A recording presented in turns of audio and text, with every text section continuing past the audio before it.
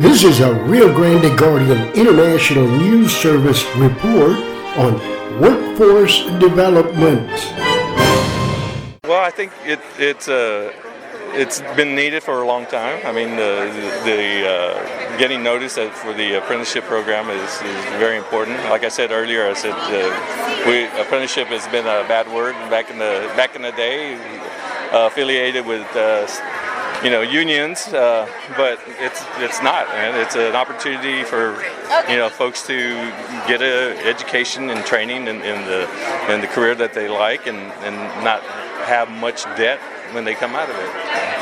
And so we saw on the screen, you would know this anyway, but the construction industry is number one for apprenticeships. Oh, definitely. Okay, the skilled trades are, like I mentioned earlier, we're going to be losing a lot of plumbers, a lot of electricians, HVAC, so we might as well utilize. Because of age. Yeah, they're aging out. We might as well utilize their knowledge and become instructors in the program. That way we can, have a new youth coming up in the workforce. So when Carlos Margo did his presentation, and he had it on the screen, he had about 12 partners, roughly. So there's not that many working with STC.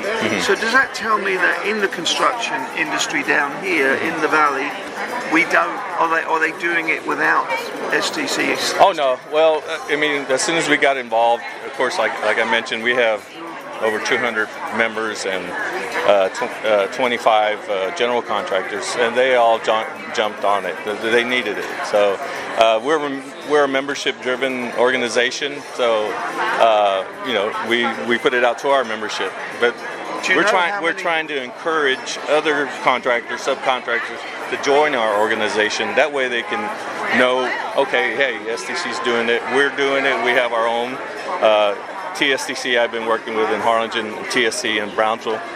There are many opportunities, across the whole Rio Grande. Any idea in your industry how many apprentices we've got in the valley? No, not off the top of my head. I have to get that. But we have an electrical.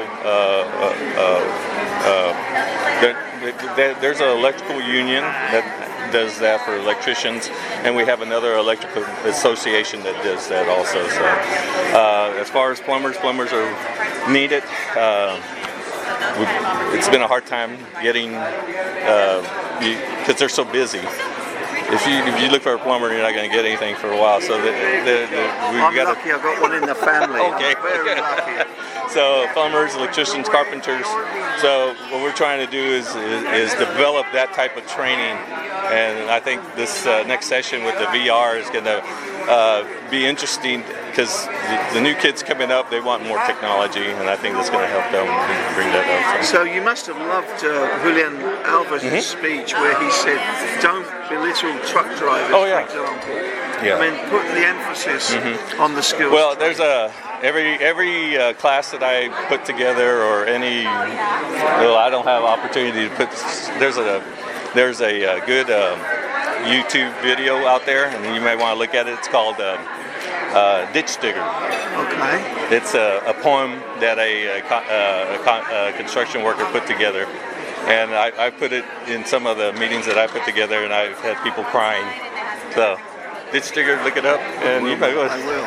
We'll link to it. Okay. We'll link to it. Yeah, so. Anything else you want to add about today's event or your work in general? Oh no, we're going to continue to expand the training opportunities in construction through our association, and I just want to encourage people that are not familiar with what we do. We've been around for 100 years nationally and 75 years locally.